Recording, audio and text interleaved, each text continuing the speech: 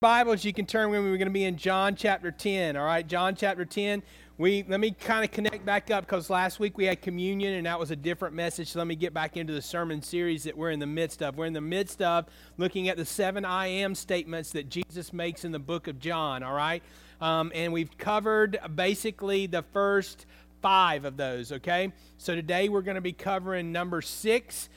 Which is I am the good shepherd. So we'll be looking at that. But remember, this is a section and passage in chapter 10 where it actually is the 2 I am statements connected. So 2 weeks ago, we talked about the fact that he said that he was the door. So I am the door. So that was the way. Remember how we talked about at the center of this for us in our series, we looked at first 3 I am statements. And then when the 4th I am statement that we looked at is I am the way, the truth, and the life.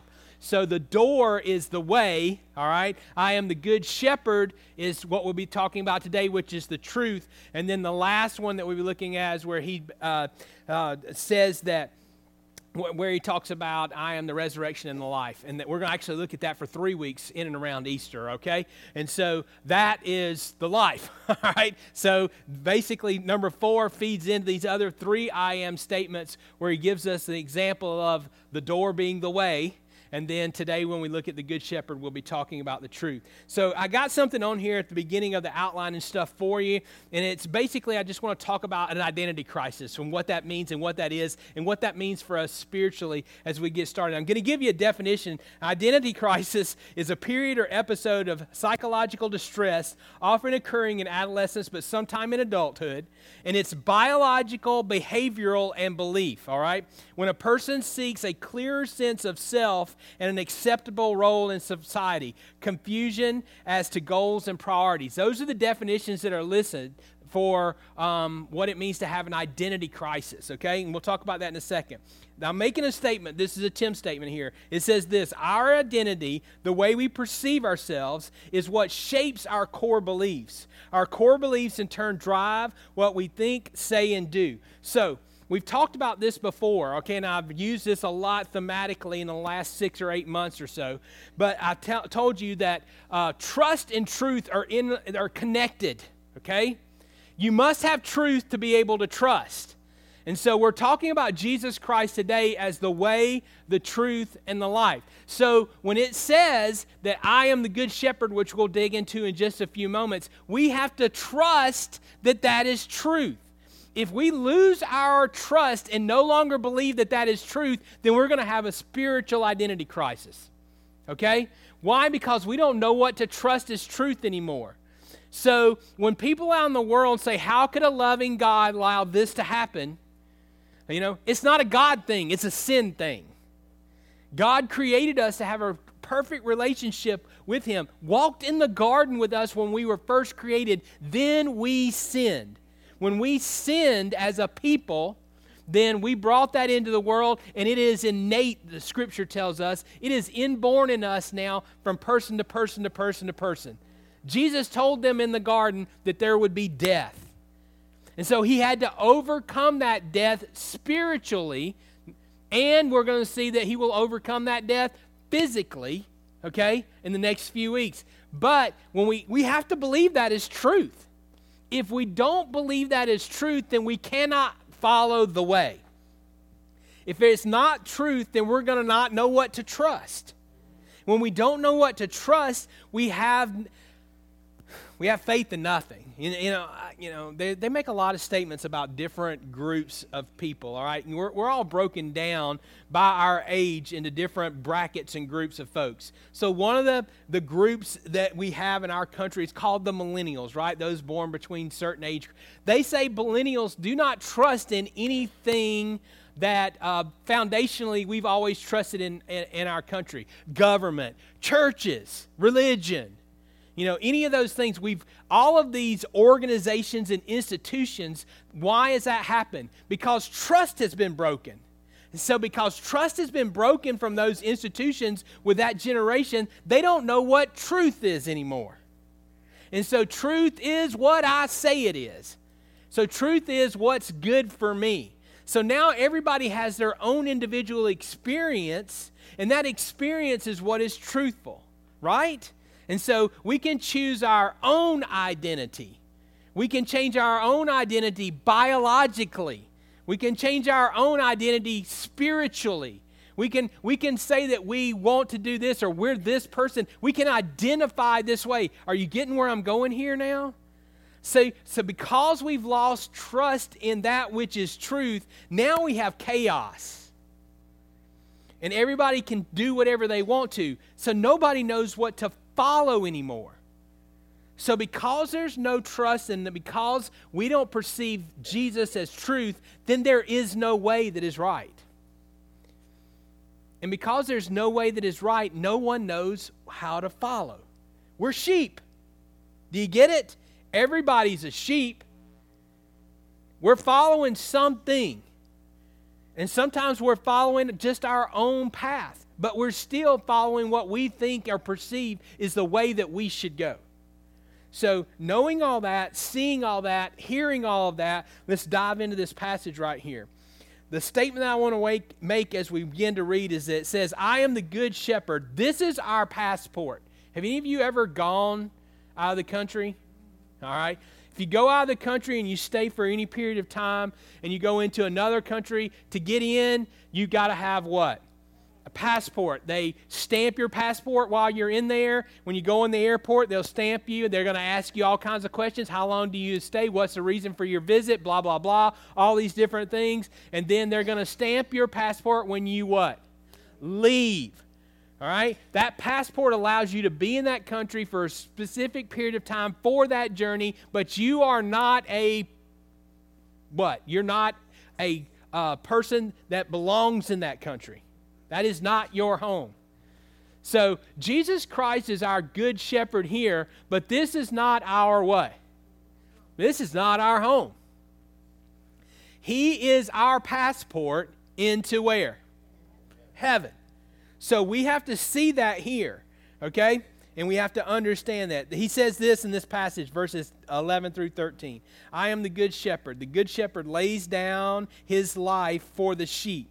He who is a hired hand and not the shepherd, who is not the owner of the sheep, sees the wolf coming and leaves the sheep and flees. The wolf snatches them, scatters them. He flees because he is a hired hand and he is not concerned about the sheep. You and I are owned. Do you get that? This right here tells us that we are owned. Jesus giving us the passport into heaven, that gives us the identity of who we are. This is not our home. Our problems for us begin as believers and followers of Christ when we make this our home. This is not our home. I mean, this is our church, right? No, it's not our church. This church belongs to Christ. And it's been going on for 2 years. He's allowed 2 years, 200 years. He's allowed us to be here for 200 years, right?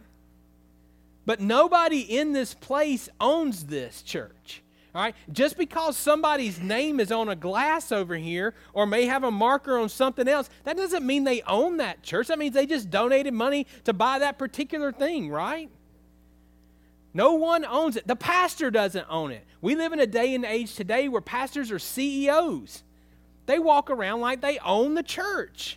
And in some cases, they do. A guy told me a story one time about this. Now, this is a different denomination, and they did things differently, okay? This is not Southern Baptist. There's local autonomy of the church. But in that case, the money came from the mothership, high office of the denomination to buy land and to build a church. Well, he wanted to build a church, and he went to the denomination, and they wouldn't give him the money. So he went out and raised the money himself and built the church. Well, guess what? He went one day and sold the church to the next pastor. The guy that he wanted to follow him. This denomination, they didn't own nothing, man. He owned the church. He owned the land. He owned the property. And when he got ready to go, he's like, I got my retirement plan. I'm selling this to the next dude who's going to come in here. And after that, that guy kind of broke it all apart. No, they didn't know who owned it. Because of the way it was done. We don't own this. We don't own ourselves. We live in a culture and a country today where it's all about rights, right? This is my body. And you can't tell me what I can do with my body, all these things. It's not. The Scripture says, if we're going to believe this is truth, that we are slaves. We are slaves to sin, or we're a slave to our master who allows us to be free.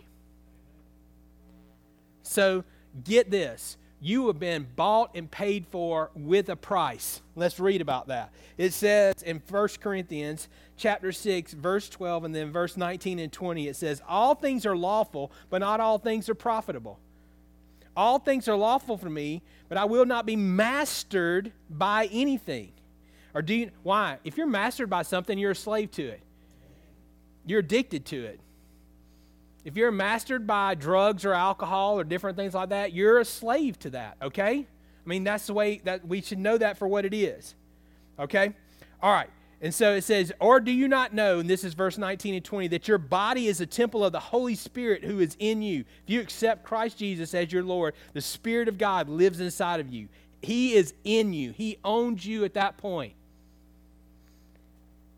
Whom you have God, and you are not your own, for you have been bought with a price. Therefore, glorify God in your body.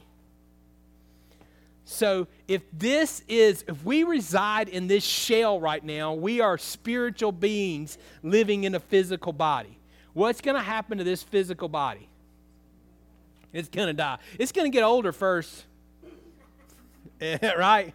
Yeah. Yeah, right. You laughing and looking at me. I looked at myself. I've been cleaning out my basement, consolidating boxes, and I'm looking at pictures, and I'm going, whoa, Lord, that was only 10 years ago. Oh, my gosh. 3,650 days have been rough, totally rough, And I'm like, oh, gosh, all these things. So we look back and we think, hey, our bodies are changing. This is a shell. We are a spiritual soul that has been created by God to have a relationship with Him, and Christ redeemed us back through that by His death on the cross. That is the purchase. That is the bought. So now that we are owned by Him, He is the good shepherd. Anything else that we allow in is trying to be the thief. Remember how we talked about the door? He climbs over. He gets into the pen. He tries to steal the sheep out. He's a robber. He's a thief. He's trying to take from what belongs to the Lord. And when he wins, we shrug it off. But we need to understand that everybody that we've come in contact with, whether they're the same color, the same gender, the same country, the same religious background of how they were raised societally, they are a soul. A soul. Created by God. To have a relationship with Him. They just don't know what that is about sometimes. And we're so messed up within the church today that we're confused about it. And so we want everybody to come in and be a part of what we're a part of, and we don't even know what we're a part of anymore. So we have to know that there is a way and that this is truth. Not part of it truth, not some of it truth which fits good for us, not our self-defined truth of what it is so that we can make it our own. It is the gospel, and we are to find it. The good news. It's not our news. It's God's news. And so I don't get to pick and choose what I want. If it says this and for me to act obediently, then I need to do it. And if someone that I know and someone that I love is outside of that, then I need to love them and hate that sin. And try earnestly through prayer and through the opportunities that I have from God to try to share the good news with them. And be an example. Don't be part of the problem. Be part of the answer. See it as an opportunity. And sometimes it is hard. It's hard sometimes, isn't it, Miss Marcia? It sure is. He says this, continuing on. The second thing he said that is repeated in verse 11 and verse 14. It says, I am the good shepherd. I know my own, and my own know me. So not only are you owned, but you are known. So you need to, for truth to have the true effect in your life, so that you will be willing to trust it to go out and live in faith, you got to know that you are owned, but you also got to know that He knows you. Do you know yourself? You do, don't you? It's scary, isn't it? Yeah, man. It's scary how people respond. We are so creatures of habit, aren't we? So creatures of habit. So when things come into our lives and we build a habit and a routine, and it's just like, I can smell brownies and I got to eat them. You know what I mean? It's just like, it's like I can sniff chocolate from like 4 miles away. Yeah, I mean, it's just, my body, and I'm like, so other people are going, I don't even like chocolate. And I'm like, who are you? What kind of person are you? We know who we are. We know our weaknesses, right? We know our tendencies. We know our kids. Our kids know what we're going to say. It's amazing sometimes. Clay and Mallory will be in the room, and they're talking back and forth to each other, pretending to be Tamara and myself. Saying the things that we would say back and forth to each other. Yeah.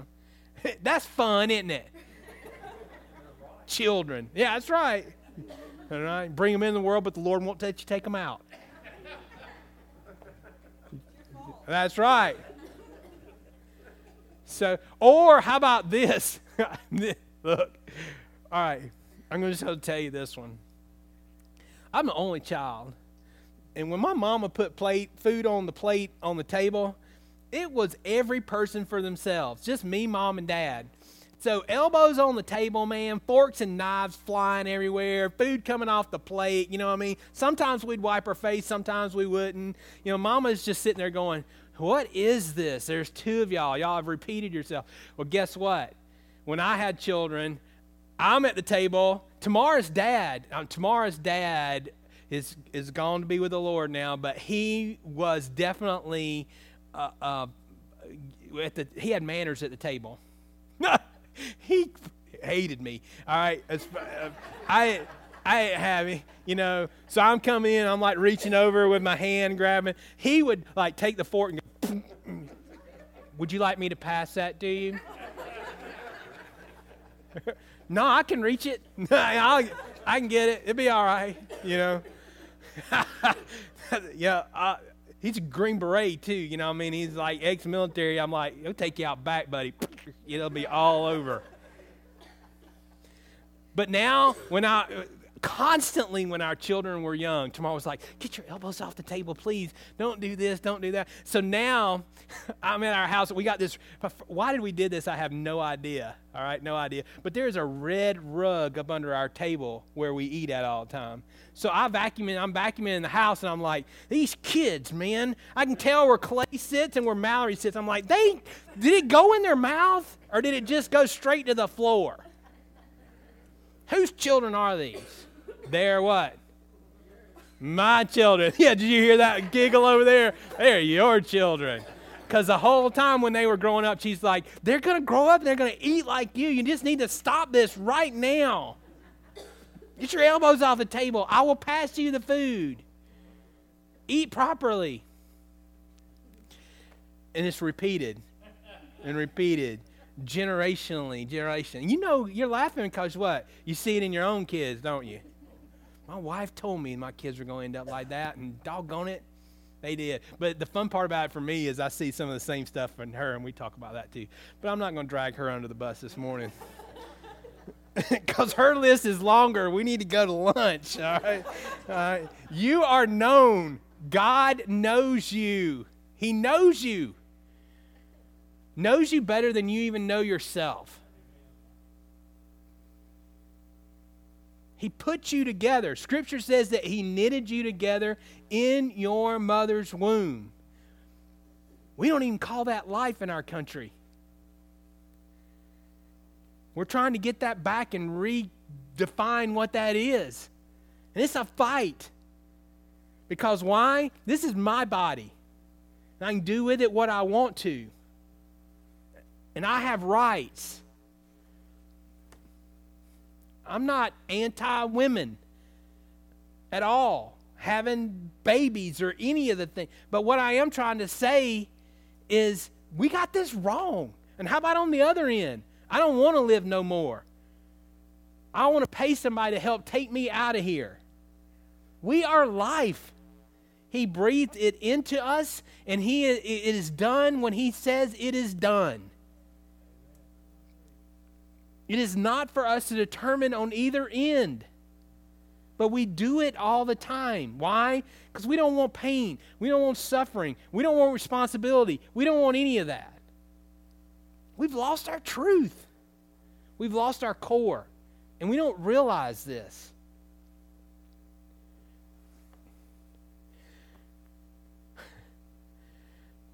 This is not a political statement.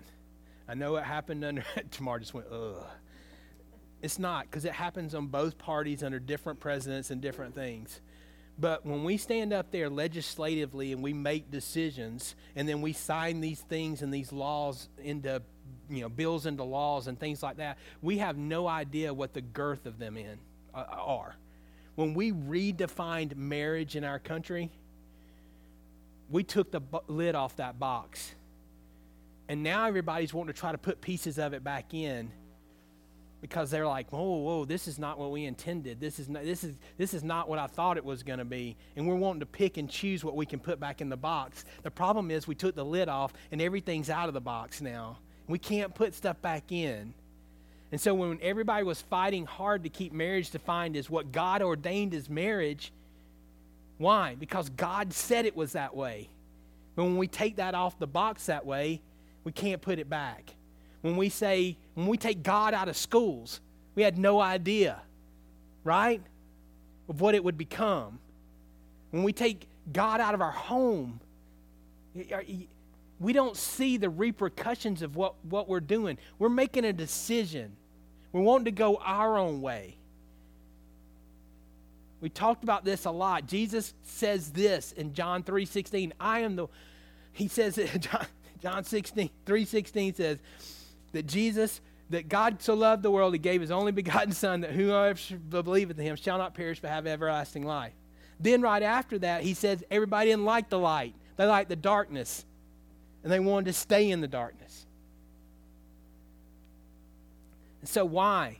Because that's where our sin is. And nobody knows. And if nobody knows our weaknesses, our faults, and our flaws, they think we're okay.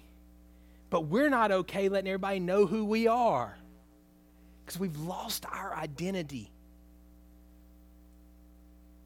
We want to be known for something that's other than what God intended for us. And we forgot that we are slaves. All of us are slaves. Slave to sin or slave to the Lord.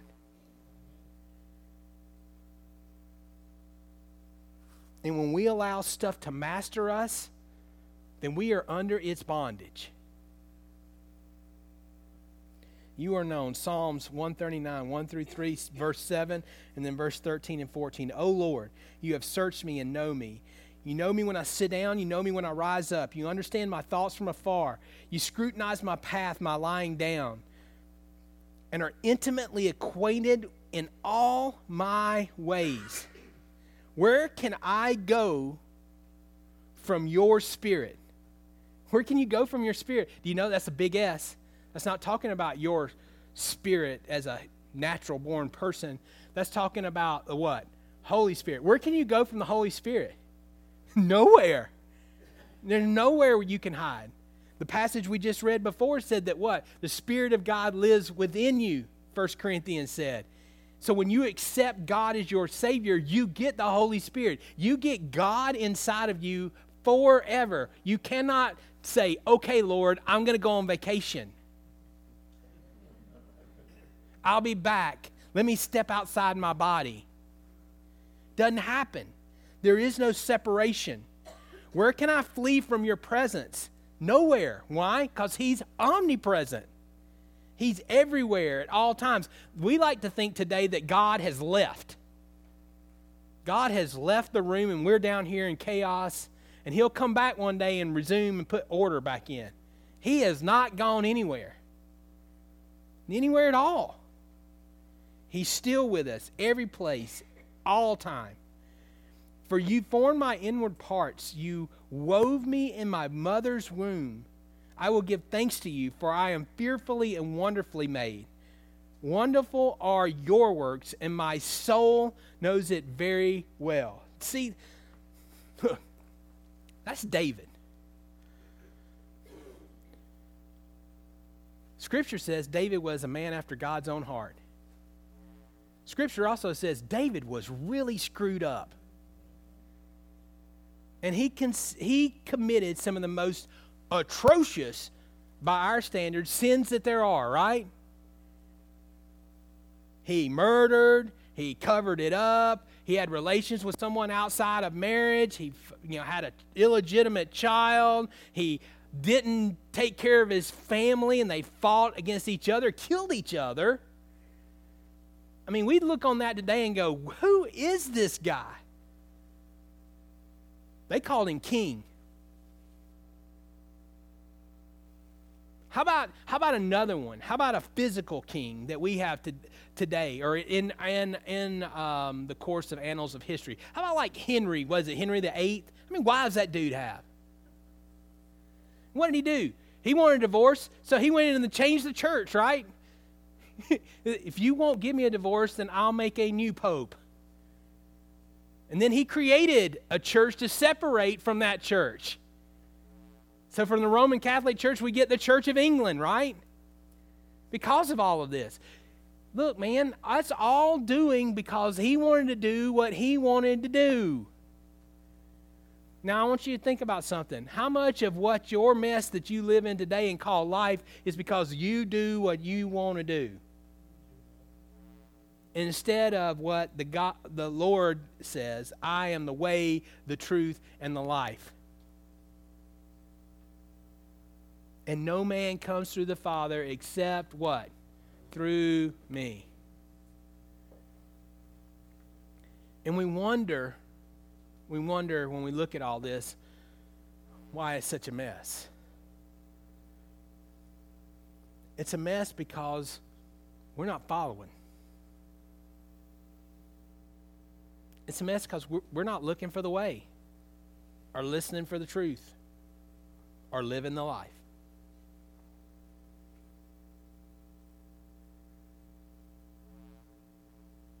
And then we look back on 10 years and some photos, and we may look older, but we also go, man, I really had it together back then. What's changed between then and now? God hadn't left. Scripture just said that. Hadn't left you. Hadn't left this place. What's changed is us. And we've re-identified ourselves. The church has re-identified itself. Instead of standing out as a light in a dark world, we want the society to accept us. That's the wrong place to look for acceptance.